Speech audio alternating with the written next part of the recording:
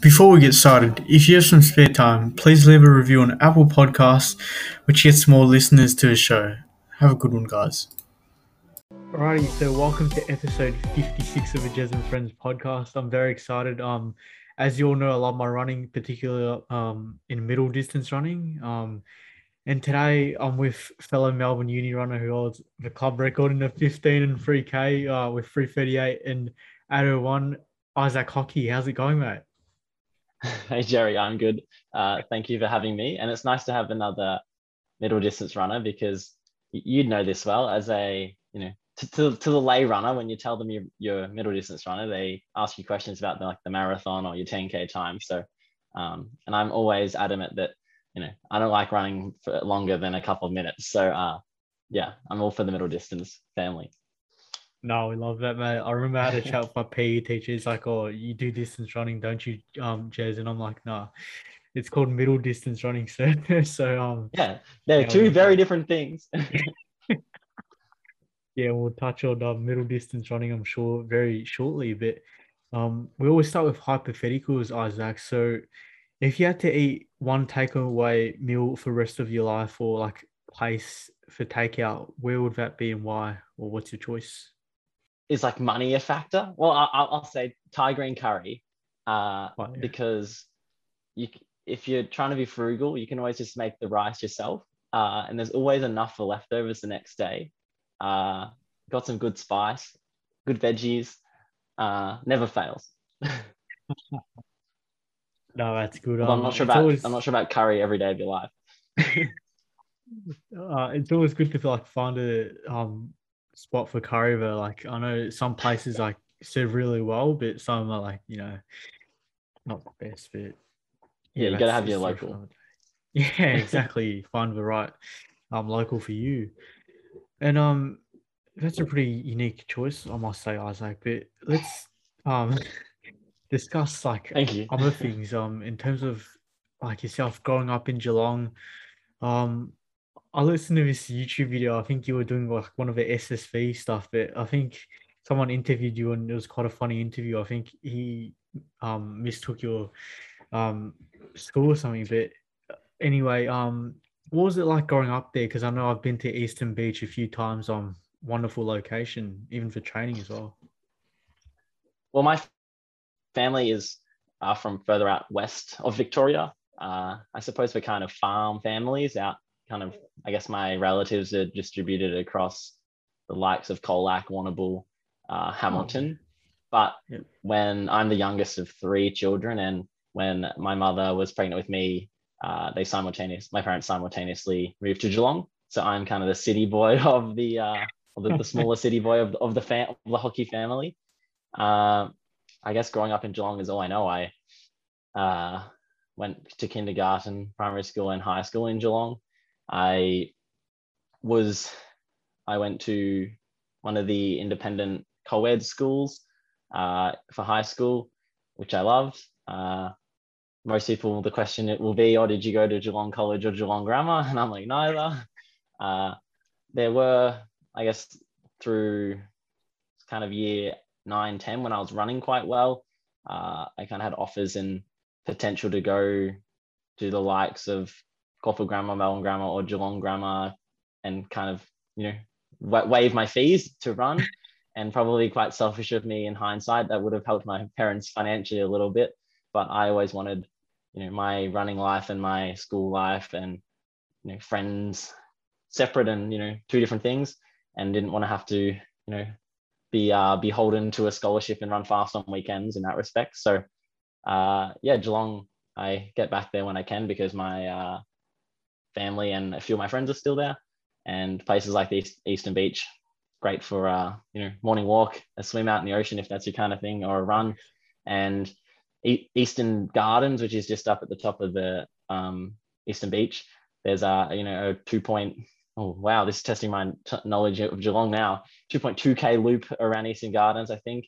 And I did all my sort of growing up training, sort of cross country training around on that gravel track. And funnily enough, when I made my first ever national cross country, it was in Geelong at Eastern Gardens. So I had a home ground advantage for that national cross, and I finished fifth, and that was the best I've ever finished and it was my first Oh, ever let's national go. cross. So yeah, my running started in Geelong, and my first bigger race was in Geelong too. But a great place. Yeah, awesome place. And a good segue as well. Like I know you obviously study at Melbourne Uni, but can we briefly touch on like the subjects you did at high school? I'm presuming a fair few science subjects, Isaac? Yeah, I did biology, chemistry, psychology, English literature, kind of the middle tier mathematics, and French. Yeah. I thought you'd do a maths there. Yeah. Yeah, just the one maths, which was probably my weakest subject. Oh no, that's fair. I'm not a fan of maths. But yeah, I just cruise through general. So yeah, it's pretty chill there. But touching on Melbourne Uni, I don't so like the lot. Oh, sorry. sorry, yeah, I you don't go, like you go. the lower maths is unfair because all the really, really good math students just dominate it 2 years early. So That's true. So if I do like further in year 10 or something, yeah, yeah, so then yes, yeah. it's unfair. Sorry to cut you off there, but like obviously you're studying at Melbourne Uni. I believe like in the field of immunology, you can pronounce, you can um tell us what you're studying, mate, because I think I butchered that.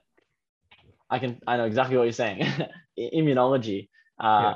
I I did a biomed undergrad, and immunology was my major. So essentially, it's the immune system and everything related to that. Uh, Following undergrad, I really wasn't sure what to do, and at the time, I was considering studying medicine, but I was running pretty well. Like the year before, I ran 3:38 over 1500. So I kind of, I guess, heard anecdotes of trying to balance. It's an incompatible uh, you know journey to engage fully in a medical degree or a medical career, and trying to run well at a high standard and at a standard that requires you to travel internationally. So I didn't really know what to do. I had a semester off at the end of my undergrad degree because I took an extra semester to complete it, and I also wasn't really set on medicine, so I was kind of like, what else could I look at? And then through COVID, and I'm about to finish this now, I did a master's degree in, well, the title is public health, but I'm kind of focusing on like more, well, initially I wanted to do sort of well, funny enough, back to maths, like a biostatistics and epidemiology sort of stream, which is funny enough is very topical in the media now. But I moved away from that to more of kind of like the social sciences side of it, and I guess the intersection of like vulnerable at-risk populations and looking at things that sort of preclude their access to healthcare and health inequalities and things like that. And I am now about to finish that and have a spot in a medical degree in Sydney next year. So I have some decisions to make. But maybe I'll be a forever student at the moment. Being a student, I think, is a good way to balance many other pursuits such as running. And I've been able to travel overseas while studying full time, which is nice. Yeah, like it's interesting to see your running journey in terms of like balancing study with running, which I praise you for, Isaac. And in terms of like the immunology like degree, do you touch on a bit of like COVID and stuff, and like you probably know like how that works, and even the vaccine and the antibodies and how that goes about? Ooh, testing my knowledge here. I finished immunology back in 2019. So this was all kind of pre-COVID times. But what I love about immunology is, well, it's very different to sort of the broader health society point of view, because in immunology you're very much looking right in on the cells and memorizing these things called chemokines and all the sort of protein bodies that respond to allergies, infections, and then looking at things like cancer treatment, which I find super interesting. So most of the time with cancer, when cancer, well, in the case of cancer, your cells are dividing at a inappropriate rate, so in excess, and a lot of the treatments are kind of trying to slow down responses and trying to get the immune system to kind of target the damaging cells and the cells that are really quite good at evading the immune response. So there's some really quite interesting things, I think, in the field of immunology, especially where it intersects cancer and oncology, and cancer is very much in an aging society that we live in Australia. It's cancer is a chronic disease that affects so many people, and whether it be you or your family members or your friends, and cancer treatments are very novel and something that in the future need constant trials, and some of the cancer treatments aren't covered by the national pharmaceutical schemes because they're new and unsure, and there's lots of side effects. And that's probably, if I do go down the pathway of medicine, cancer is something that I find super interesting. In terms of the linking COVID and immunology, my housemate's probably a better one to talk about. He did an honors project last year, and they had to design a vaccine, and they were targeting the spike protein, which I believe is what the vaccines target now.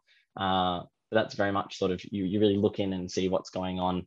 How does the virus, get its way into cells, or how does it evade the immune response? And you have to learn a lot about, this is something that I talk about on a human level as well. To understand the enemy, you have to, if you're trying to fight the enemy or get them on your side, you really have to understand them as well, and what makes them think. And it's just like a virus, what makes them live off you, essentially.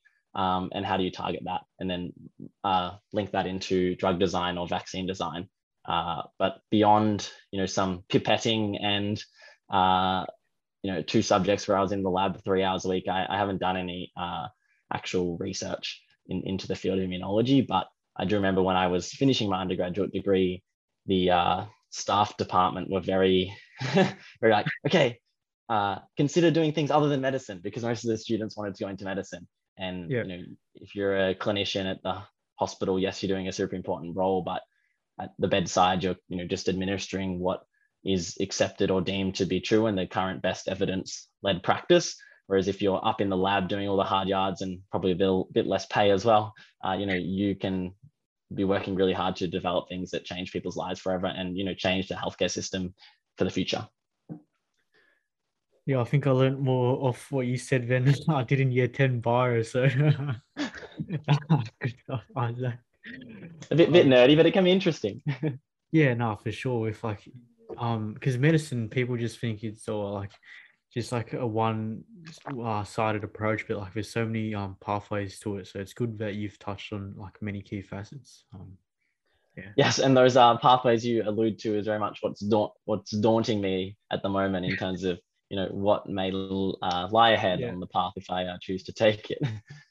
Yeah, true, mate. You've got some big decisions, but I'm sure you'll make the right one shortly, mate. And let's move on to your running now, which is the big motivation for getting you on. So you're obviously a middle distance runner, specializing in the 15 and the 3K. So talk me through your running journey and how it eventuated. Were you set on it from little apps, or did it develop when you were a teen? Well, a fun fact about me is that my first Victorian team was in fact in sailing, not athletics. Really? My older brother Luke went to we're sailing cadet boats, which are pretty small. There's typically a larger person at the back who steers the boat, and a small crew at the front who changes the sails and kind of helps lean outside and level the boat.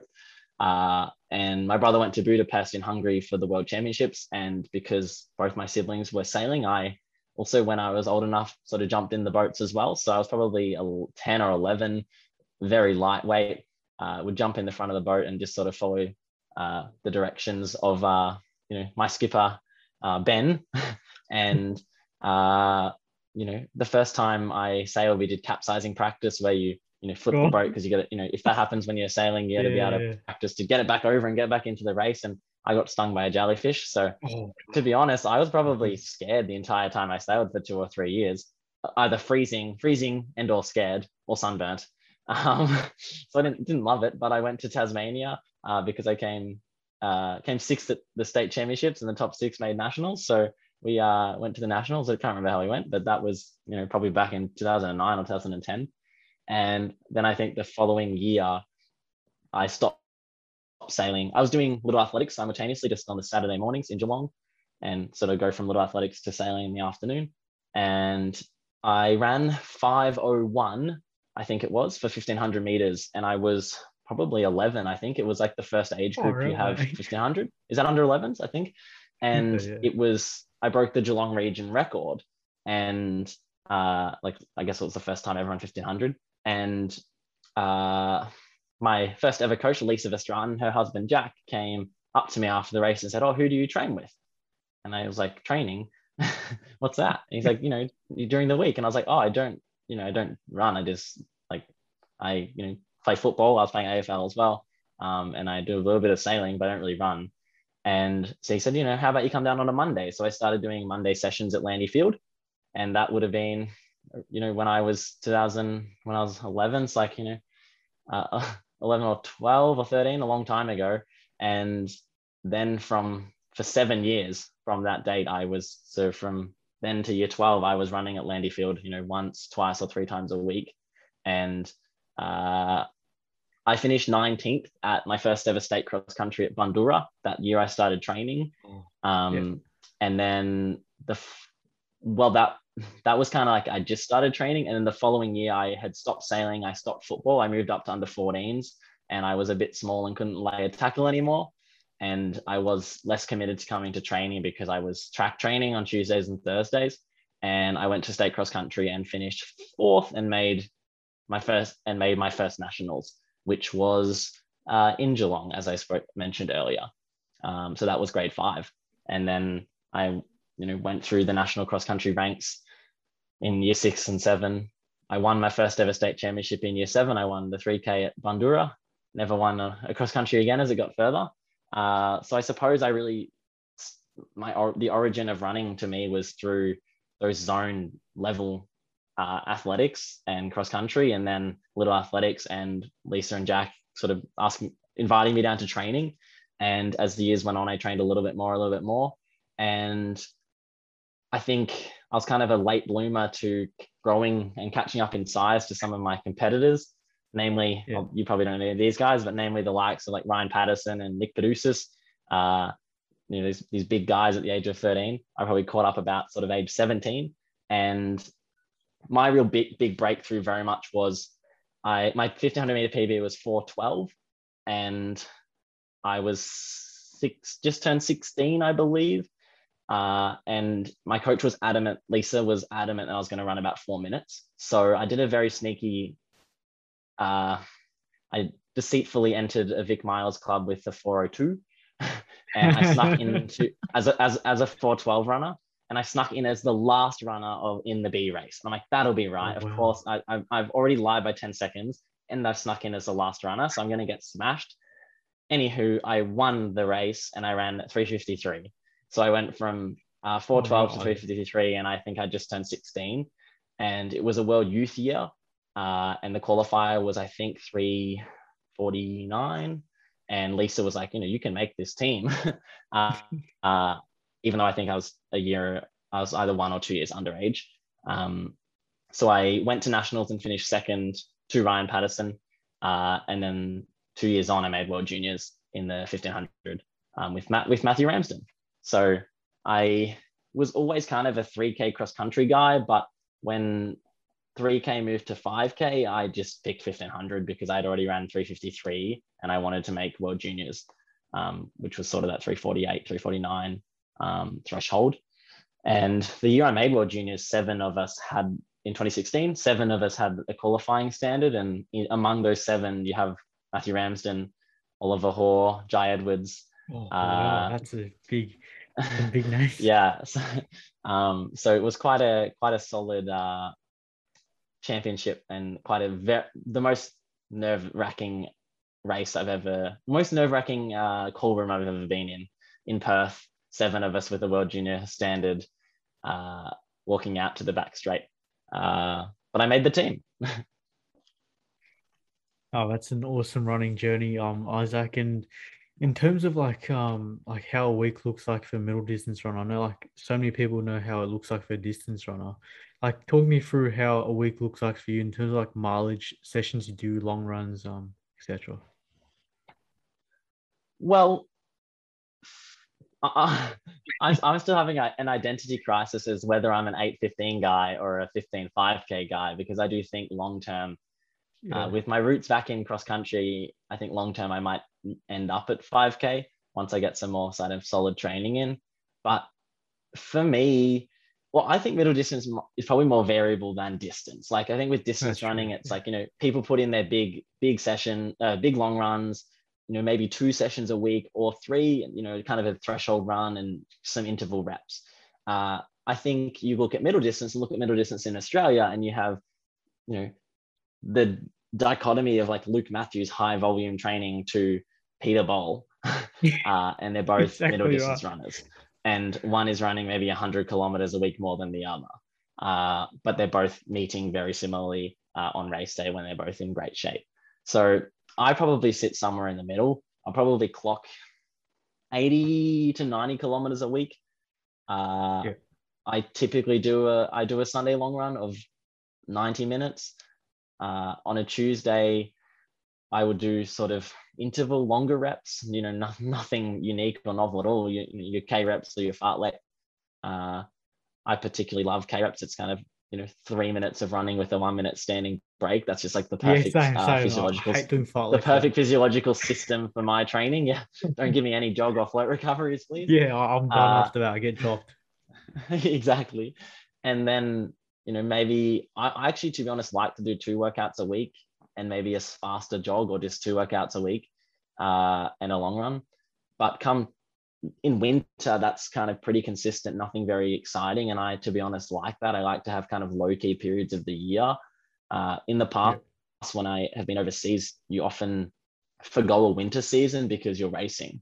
So you're jumping on the track trying to get qualifiers or run fast in Australia, you then travel overseas and you're trying to run all the time in races that you can get into, and then you come home, have a break, and it's suddenly it's September and the next season is starting again. So what I've particularly liked about this year is I've just been home locked down, and I'm just churning out 80 to 90 kilometers a week, 2 sessions, a long run. I'm not going out on weekends because I'm not able to. So, I'm resting well, I'm eating well, I'm sleeping well, and I'm just training a kind of pretty lower intensity. But then it comes to track season, and the weeks are entirely different. I could be doing a session that is an 800 meters at 1500-meter race pace with like a 5 minute break, and then a couple of 200s. So today I did a session that was 7 kilometers in duration, not including Mm. the warm up and cool down. And then in track season, I might do a session that's 1 to 3 kilometers in distance. Whereas you don't typically see your distance runners jumping on the track and kind of going balls out, falling on the ground at the end, Yeah. training that energy system. But then that's where it becomes so variable with middle distance running, because some of the best middle distance runners don't really jump in and do that kind of speed endurance training, as you'd call it. They're just so fit and aerobically fit, and then they kind of get that speed through racing often. They'll jump on the track Mm. and as much during the season as they can, and that's where they really get that stimulus of working really hard and essentially running really fast for as long as you can, which is a couple of minutes. But I normally do quite a lot of that kind of speed endurance stuff, put on some spikes. And I guess it's just about getting comfortable at running fast. And I have a lot in the past, I've had a tendency of getting niggles through, my shin, my lower back. Potentially I don't have a great running stride when I'm running fast under fatigue. So, Yeah. when it comes to the start of track season, I have to really be, conscious of getting my spikes on one day a week to get that calf loading and get that Achilles loading. Do some faster strides around the bend to get that, sort of left side bias that comes with running around the bend, and just sort of introduce that stimulus that is specific to middle distance running that, it doesn't really perhaps matter as much to distance running. And then also I think, and this is, depends entirely on the person, but Yeah. potentially with middle distance runners, you need to do a bit more in the gym and sort of power production and speed production. I know my good friend Lyndon Hall, she does a lot in the gym and a lot of that kind of Olympic lifting work to really build power. Whereas for me, I found that in the past that really just kind of blew my energy, and I was really sore for jumping on the track. And I think I'm quite a slender person. My natural speed definitely doesn't come through muscle bulk. I'm just kind of like stiff and very elastic. So I, take a real kind of step back when it comes to gym, and I do a lot more of, banded stuff, body weighted stuff, focus on my kind of limitations potentially, rather than focusing on like speed production in the gym, which some middle distance runners do as well. So to answer your question, for me, it's really on a surface level. I rest on a Monday, I do intervals on a Tuesday, a jog on a Wednesday, a lighter tempo-y session on a Thursday. I either rest or jog on a Friday. I do, in summer season, I'll do quite a specific track workout on a Saturday and then a long run on a Sunday. So my week still looks very similar to most runners in Australia. I'm just kind of that, I'm that middle hybrid. I do 90 minutes to 100-minute long runs, but I also do quite specific fast track sessions. So maybe I'm dipping my toes in a bit of everything is the answer. No, that's a very good answer, mate. I'm sure I'll take a few tips, and I'm sure some other middle distance runners will take some tips off you as well, Isaac, for sure. With like even the resistance training, like you spoke about, like the band work, I might give that a go as well. Very, very versatile pieces of equipment, and you can throw them in a little backpack and take them anywhere, and you just need to find a door or something to attach them to. Highly recommend. Yeah, for sure, guys. Get a resistance band from like the local Kmart or something. But we spoke about like briefly like your wonderful places you've traveled across your running journey and just in general. You want to list a few of them and like which ones have been your favorite places to travel? I know I had Ben Buckingham on and he was like, oh, Switzerland was one of his favorites. What about yourself? That's funny. I have often laughed, although entirely as an external party who's unaware of why these decisions are being made, that Melbourne Track Club would always go to Laguna or Mount Laguna in California, I think it is. And it just looks very barren and, not a lot there. And I'm like, they're missing out. St. Moritz is just divine. So there you go. Ben Buckingham can attest to that. I was lucky enough to be in St. Moritz in 2019 with Lyndon Hall, Georgia Griffith, my housemate Sam Toll, and a great junior athlete she's not junior anymore, from Adelaide, Sarah Eckel. And we were there for almost 3 weeks. And I guess to typify the experience, you wake up on your bunk bed and put your little pot of coffee put the percolator on the stove, wait a minute for that, pour it in your mug, and then you walk out on the deck and look out across the mountains, sort of snow-capped mountains. And it's, a nice sort of balmy, 16 degrees, but you've got the sun, you're closer to the sun, right? Because you're at altitude. And then, you go and run and spend a lot of money on groceries and kind of chill out. And I always say that I like to be busy and doing lots of different things.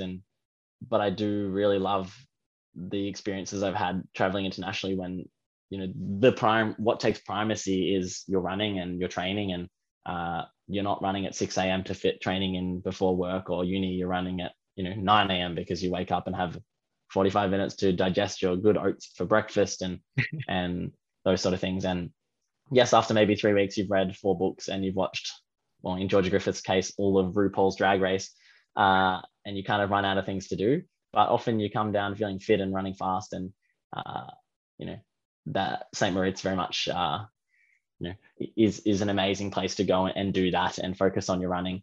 The year I ran my bet, I ran 3:38. I spent 3 weeks in Flagstaff in Flagstaff in Arizona. I flew into Phoenix, Arizona in America, and came down from the mountain and ran 3:38. So I always have good memories of Flagstaff, but a bit less scenic than St. Moritz and a bit hotter, I would say. But much better coffee in Flagstaff than St. Moritz. In St. Moritz, you spend about 13 Australian dollars for a very subpar 3 out of 10 espresso. Yeah, I think I saw that. And what about locally? Let's say like I'd love to go to Falls Creek in the summer, permitting COVID, obviously. What's that Yeah, like compared to like something like Flagstaff or St. Moritz? I think Falls Creek is a little bit probably, I would say, more similar to. Actually, I haven't been to any of these places in winter, so that's very funny. Um, True. like I've never been to the snow, but I've been to Falls Creek 5 times. I was going to say Falls Creek is more similar to St. Moritz because people ski there. I guess it's like a winter town, and like in Falls Creek, there's not a lot to do. Whereas in Flagstaff, there's a university, and it's like a proper city, I suppose, that just happens to be at altitude. But I love Falls Creek. It's been a while since I've been there. I spent a lot of junior years up the mountain, whether it be for 5 days or maybe 2 weeks sort of thing. But Falls Creek, I also have very fond memories of because it's where I've made a lot of friendships in the Victorian and often beyond running scene.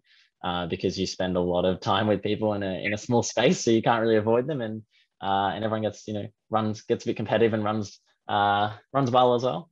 So I love falls. In terms of like locally, my favorite running spots, it'd have to be the Surf Coast and Anglesea. I often regularly would do my Sunday long runs from Torquay and just head out towards Jan Jac. And those trails go forever. You basically pick a starting point and just run, and gravel, beach views. Very lucky to live down that part of the world.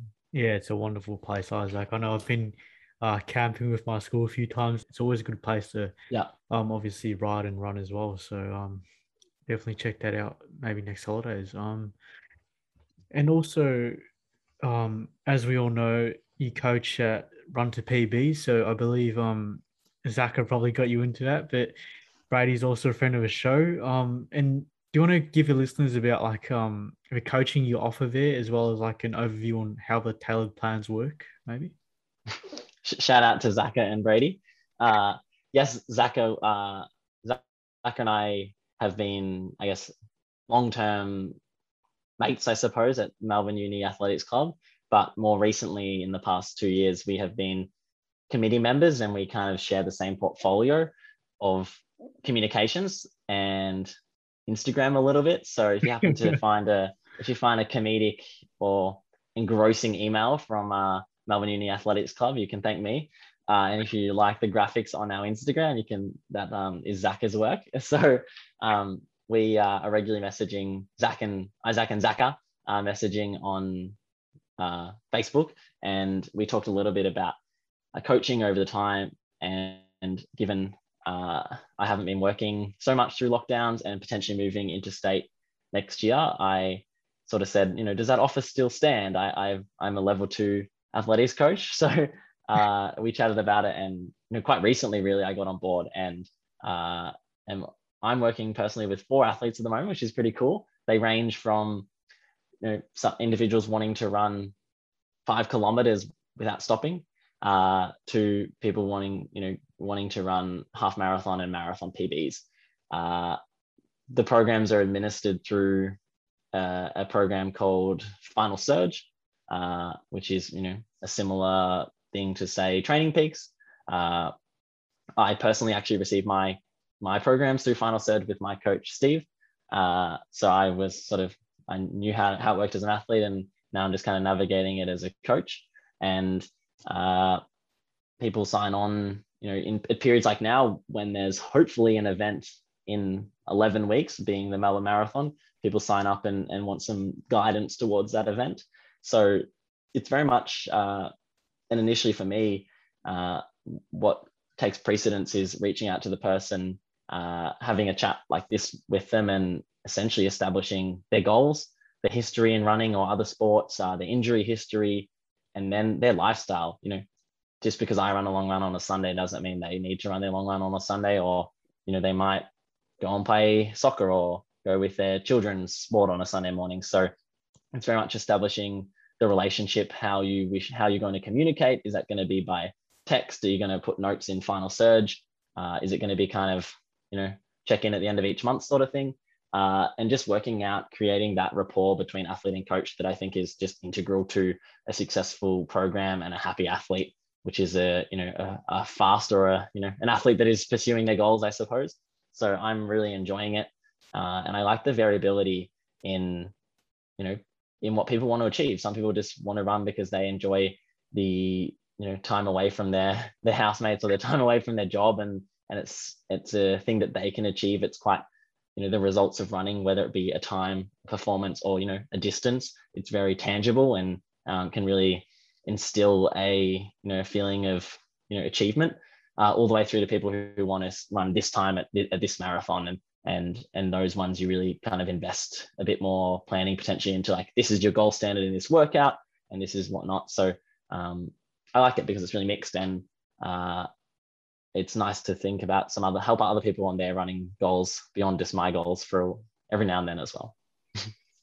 That's awesome to hear, Isaac. And but let's see in 3 months' time where my goals are at. You might have a middle distance runner to coach. So Yeah, we'll see how we go. Well, yeah, I talked about the diversity, but I haven't got anyone yet saying they want to run a fast 1500. So there's a vacancy. We'll have to get in touch, Isaac, for sure after the potty. But speaking of coaching, I know shoes are very important, and I know you work with Brad and Renee, with the running company Yarraville, who sell predominantly running shoes. And can you give me an overview on a day-to-day workings? Obviously you don't just get runners, you get people who walk as well, like trail runners, etc. But how does that work for you? Yes, you've described the demographic very well. We opened in August 2000. Well, Renee and Brad opened in August 2017, and I was their first employee. I had a little bit of experience with the company in Geelong when Julian Spence was managing the store there. So I'd kind of been in and out through high school, but granted, when school runs the same time as the retail operating hours, you don't spend a lot of time in store. So I probably was not a very worthwhile staff member as a high schooler. So thank you to Julian for bringing me on. But the August 2017 opening time in Yarraville coincided with I was returning from racing overseas in Taiwan. That was in August 2017. And I was also hopefully going to move to Melbourne to keep studying university in Melbourne rather than traveling up from Geelong. So Renee essentially reached out to me and said, you have worked in Geelong, you're moving to Melbourne, do you want to help me out and have a job here in Yarraville? So at the time, Renee worked, consecutive days, consecutive weeks, and I would probably jump in maybe on a Saturday with her and one other day with her. And it was, super fun. And now it's 2021. So almost 4 years on, I am still there. Rather than 2 staff, we now have 8 staff members. And, in my personal experience as a staff member, as an employee of Renee and Brad's, I'm incredibly lucky because they, allow me the flexibility to, miss work for races and fit it in around my university. And I try and be very flexible, but at times I am probably quite annoying to deal with. And Renee has to try and change the roster. And Renee is so caring. She wants to make sure every single staff member has, the exact shifts that work for them. In terms of the work, ultimately, whether you've been, whether you're a new staff member or it's Renee and Brad, the day-to-day work is, it comes back to premium customer service. The demographic differs anecdotally, I should say, between stores. I think Ballarat, given their kind of link potentially with the Inside Running podcast, perhaps get more people who are interested in running fast and kind of your elite runners. But then it also makes sense that they probably have a greater trail running demographic given their geography. In Yarraville, we don't have, especially when you look at 5K radius, there's not a lot of potentially great options for running that aren't concrete. Yeah. And Renee and Brad are based out near the Youyangs. So a lot of the people who are coming in for trail shoes are actually going to the Youyangs, which is about a 40-minute drive away. So things like trail, it's a little bit more niche and maybe not something we invest in or work as closely with as some of the other running company stores. I often describe, if you ask me, okay, Isaac, who's going to walk in the door? I take my guesses. I'd put my money on, a woman. I would say we just have a lot more females than males. A woman of the age, maybe 35, who wants to run or runs twice a week, does HIIT training or F45, and walks her dog 2 to 3, 4 times a week. And she's getting heel pains, so she's got early onset plantar fasciitis, or she's got toe pain or calf pain, and she's heard about our store, and that's great. Often people preface their entry by saying, I don't run, and so maybe the store name the branding needs to change a bit, because we certainly cater to more than just runners. And sometimes someone comes in and goes, I want to run a PB over 5K, and sure, that's great. I can talk to them about spikes and, my experience wearing spikes and carbon plated shoes and, the frontier of the technology of shoes. But what I love about it is helping people who have been to a podiatrist because they've got a stress fracture, or they have a pesky bunion that makes it really hard to fit a shoe, and they've been wearing a shoe 2 sizes too small, which is remarkably common. And these are people who they're wearing $10 shoes, or shoes that are just so poorly fitted. You explain shoes to them, they find something they love. It's a real kind of tactile improvement from what they're coming from, and that they leave the store and they're going to go for their evening walk or run and just be so much more comfortable. So we, Renee, Brad, and I, and all the staff members in Yarraville and all the running companies sort of, pride ourselves on being footwear tech nerds. But ultimately, over my years working at the running company, I probably know less about shoes, or like the offsets of shoes and the densities of foams than I used to, because I very much learned that, what is most important is, the fit and the building the rapport with the customer, and essentially discovering or determining why they come into the store, what they need, and just fitting the context. And people often ask, what's the best shoe, or what do you wear? And like, just because I wear that shoe, it's probably the worst shoe for you. Like, I have a size 12 foot that's like 1 centimeter wide. It's just ridiculously narrow. And like, I'm jogging at maybe 4:30 pace, but most people are jogging at 6-minute pace. So it really just comes back to context, and really trying to find the shoe that is designed for millions of feet, to try and get the one that is a little bit more, fitting you to those boxes, sort of thing. But footwear talk can go on for a long time. Yeah, just quickly, Isaac, what are some shoe recommendations? Because I'm a shoe dog, excluding Nike, mate. They just kill it with like Vaporflies and Invincibles. But at the moment, I have no Nikes in my collection, if we exclude racing shoes. So my current joggers, and in fact, it's a good question. I need to replace my Brooks Ghost at the moment. They were a bit run down today. But my probably all-time favorite was the New Balance 1080 last year. The fit changed a little bit this year, funnily enough, to be a bit more fitted. Didn't work for me. Around the heel counter and a little bit deeper through the forefoot. And as soon as you add any depth to a shoe, my skinny little flat foot doesn't fit. So that trivial update was not trivial for me. So I'm not in the 1080 at the moment. I'm in the Brooks Ghost, and a bit more niche, the Puma Deviate. And I also have, what else is in my cupboard? The Saucony Endorphin Speed. I put on here and there for kind of like a little bit kind of faster runs. But at the moment, I've just been banging out the Brooks Ghost. Yeah.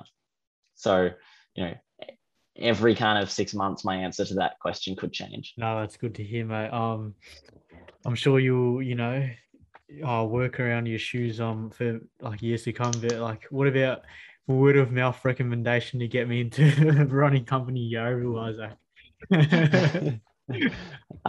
As a staff member? Yeah, I'd love to work there, mate.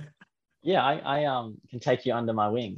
I much knowledge to impart, and as long as you have a a smile on your face when people walk in the door, and albeit for me pretty awkwardly greet people, and say something self-deprecating to break the ice. The shoe knowledge can be taught. We in Yarraville very much value staff members who are just welcoming and there to listen, and I guess not trivialize anyone's reason for coming in to get shoes, whether it be to, where to work at the hospital, to get out of bed without chronic pain, or to run, an ultra marathon. Awesome. I'm sure I'll learn a fair bit off you, Isaac. Well, it looks like I'll have to tell Brad and Renee we have our next staff member. All right, let's have some fun on the potty now, Isaac. I know we spoke about running for a fair bit, but let's talk music now. A different spin. What's a song you listen to, or like any guilty pleasures, or like main types of genres you listen to, mate? I listen to music quite a lot. Historically, I've been the kind of a sad boy music kind of vibe. Love listening to things. Love listening to things that make me feel sad. Probably my go-to artists would be Parcels, which are an Australian sort of indie funk group that are from Byron Bay, but they now live in Berlin, which kind of fits the genre. And Middle Kids, which is an Australian group based in Sydney. I like. Well, I guess I don't know where these sort of like these genres or my sort of liking for these groups came from. I guess when I was younger, I listened to driving between Geelong and Melbourne to uni. I listened to a lot of Triple J, and that's kind of Australian centric. But I do enjoy kind of, indie, folky, light electronic music sort of thing.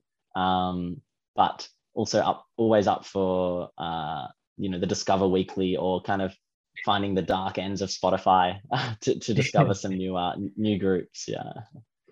No, we love that, mate. I know I chuck on Discover Weekly all the time, so it's good to have someone in a similar boat, mate. And moving on to my money segment, I call Isaac. I'm not sure you've heard, but it's called Funny Stories. So either from your schooling days, your running company, and in life you want to share to the listeners. Go for it. This one kind of links to running. Actually, I suppose it just links to like me being like shambles, or like not so much clumsy, just like, oh, Isaac did that. Like, of course his body's broken again. When my first sort of big injury was, I was sitting at my desk studying. I think it's probably maths. It would have definitely been maths that inflicted this pain on me. And I sneezed, and like, I don't know, acutely, I didn't like notice much, but it was a big sneeze. And anywho, weeks on following the sneeze, I was still having like upper back pain, and I couldn't run, and I couldn't ride my bike. And I was just kind of getting ongoing aching through my back. So I went to a sports doctor, and I have like incredibly poor flexibility. So they're kind of like, there's something wrong. It's just tight through the back. Nothing really improved. So I got a scan.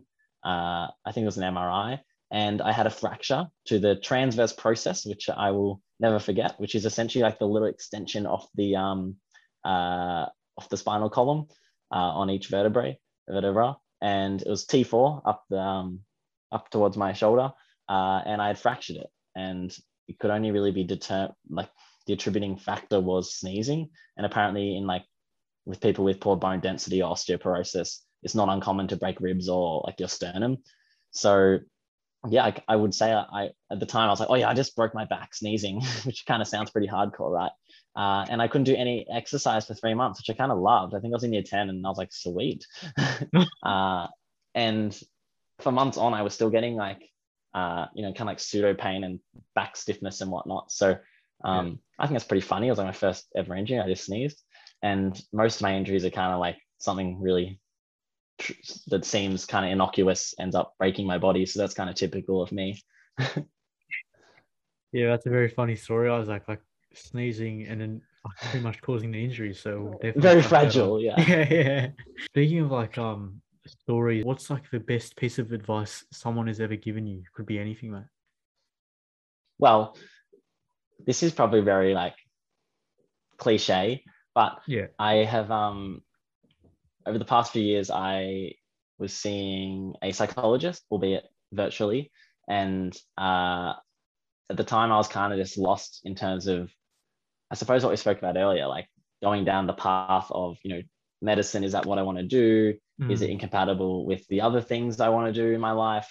and I had been funded with the Victorian Institute of Sport, and they were very much of the notion that I was doing too much in my life, and it wasn't a very high performance environment that I was creating around me. I suppose I was working maybe 4 days a week at the running company. I was studying full time, and I had said that I'm going to apply to go study medicine, and essentially the VIS. And I suppose they're funding me, so this I get where they're coming from. They were like, you're doing too much, and you're not going to perform, and that's why you're getting sick and getting injured. And I was like, yeah, but like I need to pay to eat well, and eat the food I need, and pay the rent so I can sleep and train in the morning and pay for my petrol and travel overseas to race. And I like doing many things, and keeping kind of multiple stimuli going, so I'm not too focused on running. But anyway, I sort of expressed those sort of concerns, or I guess doubts, to my psychologist, and we really just worked through it's just like finding values and sort of what you align with. And I guess it's not even anything that's like shocking. It's just like I never really practice quiet introspection. I guess the power of quiet introspection, and acknowledging how it's normal to have an emotional response to something, and how does that make you feel, and then choosing how to act on that. And for me, it was just going, okay, let's like kind of write down the medical pathway, and what are the pros and cons to that, and what are the pros and cons to not continuing to study, and maybe going, okay, I'm going to make the Paris Olympics. And it was just kind of working out what I want my life to be like, I suppose, and what that looks like. And over the past year of COVID, I think you spend a lot of time in your own mind, and I just feel like I've kind of changed and grown more as a person than ever in my past year. And it's not like, yeah, I know that normally, I feel like that happens when you're 17 or something, but for me, it's happened when I'm turning 24. So I don't know if that's really advice, but it's just, yeah, the power of quiet introspection, I'll say, is my advice.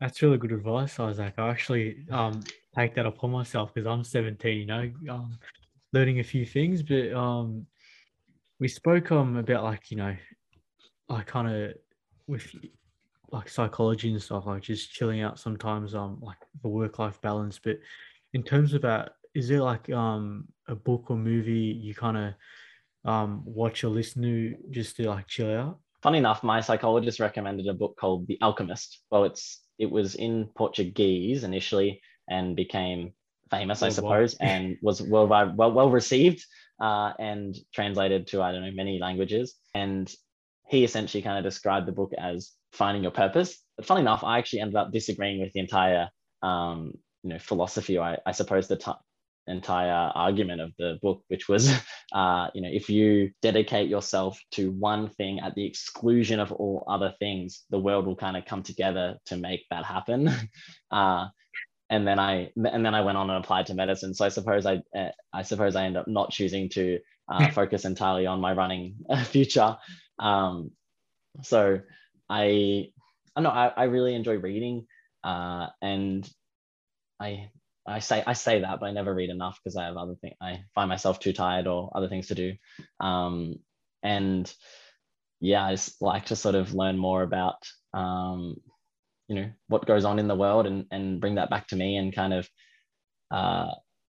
be aware of my place in the world and my kind of privilege, I suppose, in the world as well. And that kind of really aligns well with what I sort of study in that kind of health inequities world too.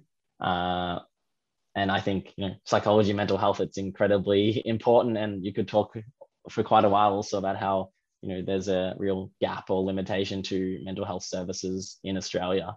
And I was lucky enough to get access to a mental health provider in the past, and very much something I recommend where possible. I definitely found the first few psychological sessions kind of like, it feels like it's a quiz. Like they ask you questions that essentially, they're trying to make you like answer questions about yourself, which I think, as I said before, can be so helpful. But you're like, oh, what are you testing me? Like, what's the right answer? Yeah.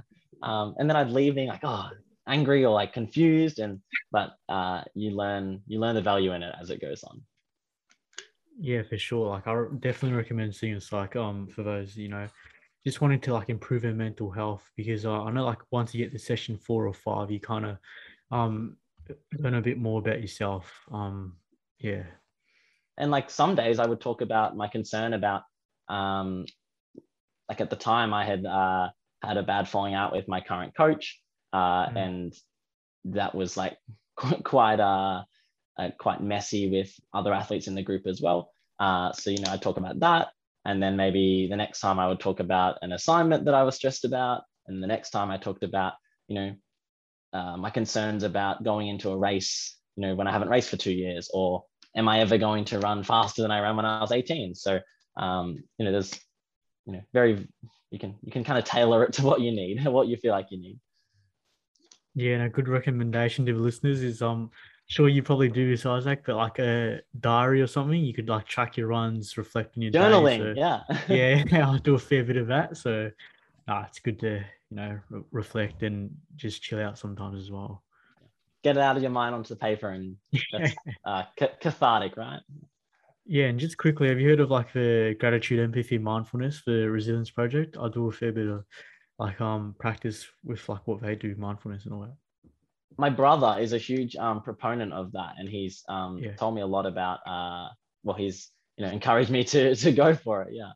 So maybe I'll take your recommendation. Jerry's superior to my brother's, so now I'll act on it. Yeah, go for it. It's good. I've practiced it like pretty much for a year now, and it's changed my life, honestly. And let's move on to some more fun, mate. Quick hands. 5 quick questions for you, Isaac. So, pineapple and pizza, yes or no? Big no. Big no. Fair, man. Fair. Fair. English or maths? English. Who's your favorite athlete? Lenny Hayes, a St Kilda legend. Oh, you're a St Kilda supporter, are you? I am, unfortunately. Nah, don't worry. I go for North Melbourne, so you can laugh all you want. So. I feel you. St Kilda, the team with the longest premiership drought now. Oh, I reckon next year's your year. I'm telling you. So you can pity us, yeah. Where's your favorite place to visit in Melbourne? Just for Laughs, which is a restaurant, into Edinburgh Gardens. Oh, right. Might have to check it out next year. So you buy your falafel and then you take it and sit in Edinburgh Gardens and eat your falafel and watch all the dogs, and maybe kick the football. Oh, that's beautiful, mate. Are you a morning or night person, Isaac? A morning person, I think. This is a hard question. Yeah. I change my mind all the time. Like currently, I'm in this like routine where I sleep at 10 and wake up at 6, which I've never been in my life. But then when there's like you can go out to restaurants and go to parties and things, I'm probably more of a night person. But I do enjoy running in the evenings because that's also when you race 1500s typically. So I'm just an anytime person. I'm on the fence. So let's quickly chat about your Insta, mate.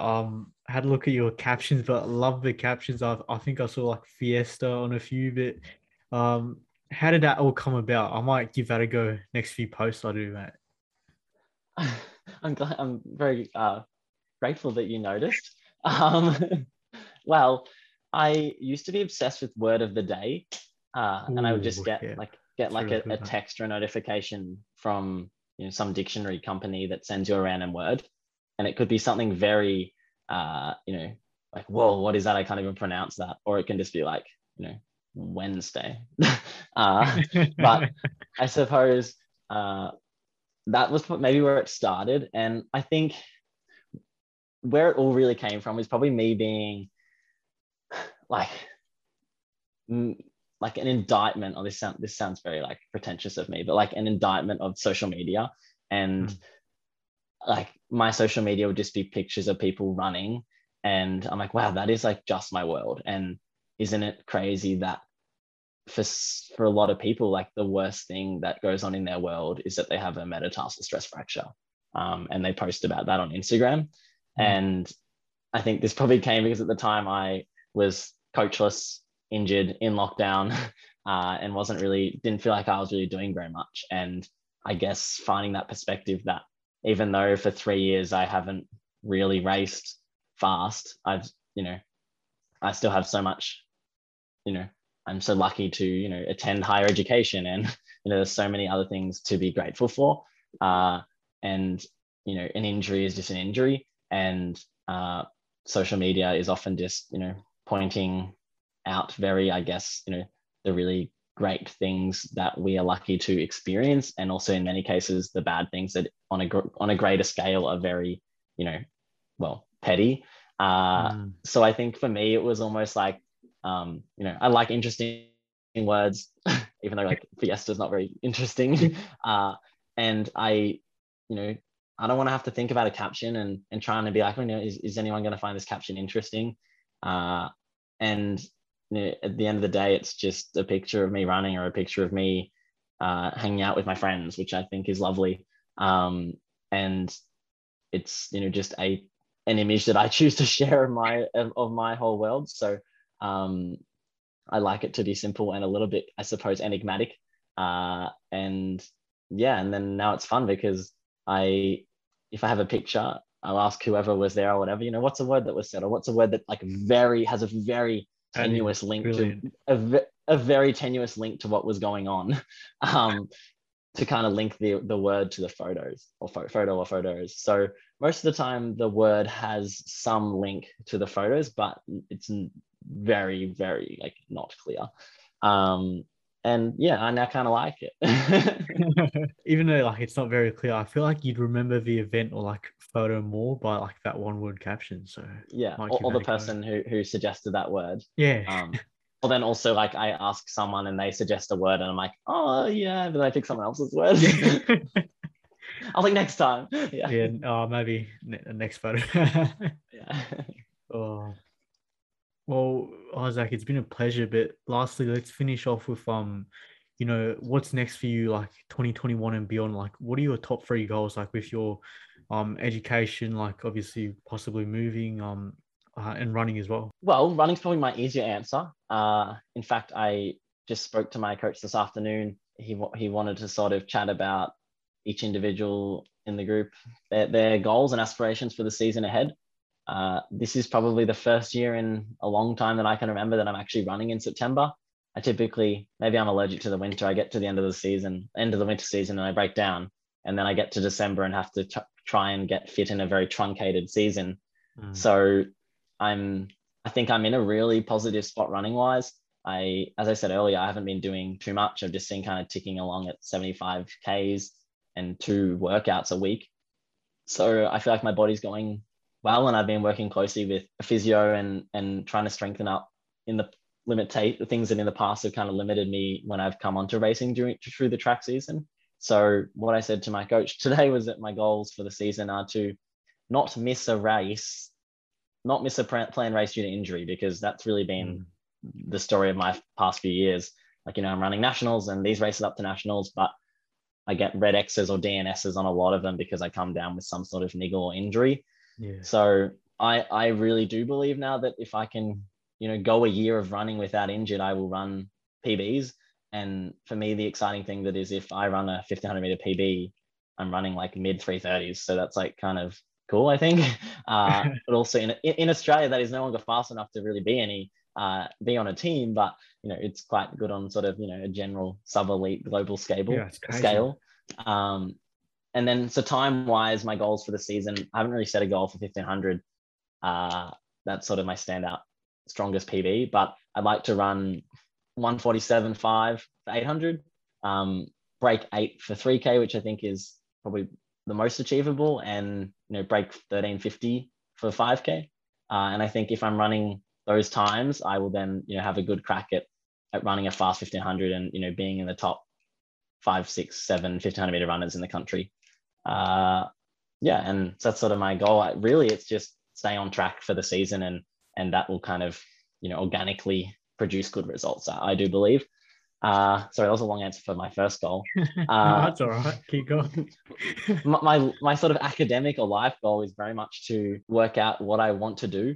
Do I move north to Sydney and commence medicine? I can, and that doesn't mean I have to do it for the rest of my life. So for me, it's very much spending the next few months to work out, where I want to take the next step, the sliding doors moment of my life at age 24. And I guess I'm so lucky. I'm basically like spoiled for choice. Like in fact, last week I had a day where I was just so stressed about what am I doing with my life next year and beyond. And I'm running well at the moment, but then if I go move into state, everything changes. And I was just stressing out. And I was like, what am I doing? I'm stressing over, such exciting opportunities. So who knows where I'll be in January. I do enjoy running being a constant, whether I'm in Sydney, Melbourne, or Istanbul. I can keep running, hopefully. That's right. Yeah. And my third goal will be to go on a road trip over summer and get out of the house. The past 2 years I've been on, one of my really good mates, Bryce Anderson, is a runner in Canberra. And last year over New Year's, I went with Bryce and Georgia Griffith and our other close friend, Jess. And we went to Port Campbell, so like Apostles Way. This year we're thinking of heading up the east coast and maybe taking the risk of crossing the border into New South Wales. And I suppose Gladys is her rhetoric is about is Sydney being the home of everyone and returning travel. So maybe New South Wales will be fine. But a road trip with a beach escape, and that in reality that should be a really simple goal to achieve. But it may be out of my hands. That's the thing. Not in my control. Yeah, for sure. Yeah, I know I'd love to go with mates to like Warrnambool. I know you've like been there many times, but we went to this camp called, I'm not sure you've heard, but have you heard of a camp called Nurad Gundij? It's like a 2-month leadership camp in Warrnambool. Yeah. I haven't been there. Really? Yeah. Do you like surfing? Warrnambool's good for surfing. Not the best, but yeah, it's a good not the best. Good event. So have you actually heard Nurad Gundij, like their camp? Mm-hmm. I think my cousins in Warrnambool have been. Oh wow, that's amazing. So yeah, it's definitely a life changer because like you're gone for like how long? Like 2 months, and yeah, it's great. Enlightening. You come out a new person. Yeah, exactly right, mate. You come out a new person. That's how I started a podcast, pretty much. And Isaac, to finish off, mate, I can't thank you enough. I've like pretty much loved the chat. I've learned so much about middle distance running, shoes as well. Hopefully, get you training me very soon. As well as like hopefully, like we can catch up for a jog down at Melbourne Uni or pretty sometime soon because I know the lockdowns been tough, but I know you can jog with a few people, so I might get you teaching me some hacks, tempos, all that. Well, Princess Park is in my radius now. Oh, really? Yeah, I haven't been there for months. Yeah, I'll have to meet you there. No worries, I'll hit you up. Yeah, sounds good.